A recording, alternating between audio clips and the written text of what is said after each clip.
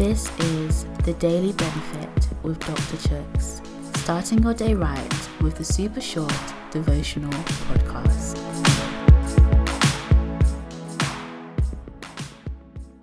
Hey guys, today's reading is taken from Proverbs chapter 1, verse 9. What you learn from them will stand you in good stead. It will gain you many honours. My dad used to tell my siblings and I a famous Nigerian proverb. What an old man sees sitting down, a young man cannot see standing up.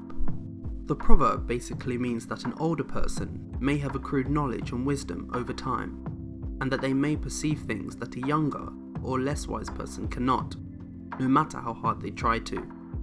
Now, age does not automatically result in wisdom. There are older people that are actually not wiser than their younger. But with age does come time, and with time comes more experiences and opportunities to learn from God. Today's reading refers to parental advice and the importance of listening and learning from them and honouring God with this. I think it's important to see that looking at a parent for advice here doesn't necessarily mean someone who shares your genetics.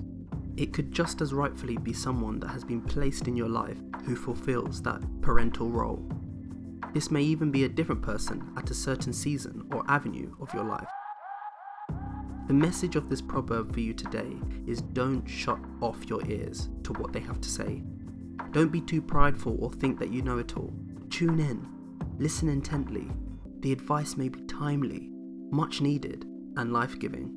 Thank them for their advice and teachings, and then spend time with God, and weigh up what they're saying with what the Word of God teaches you.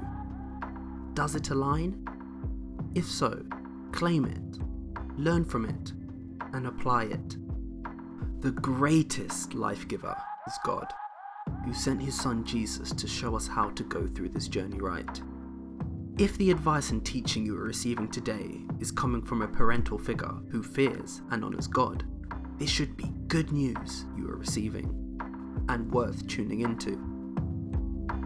Pray with me.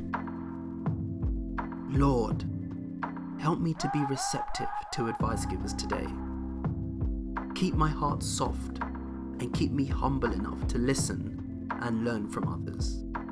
In Jesus' name.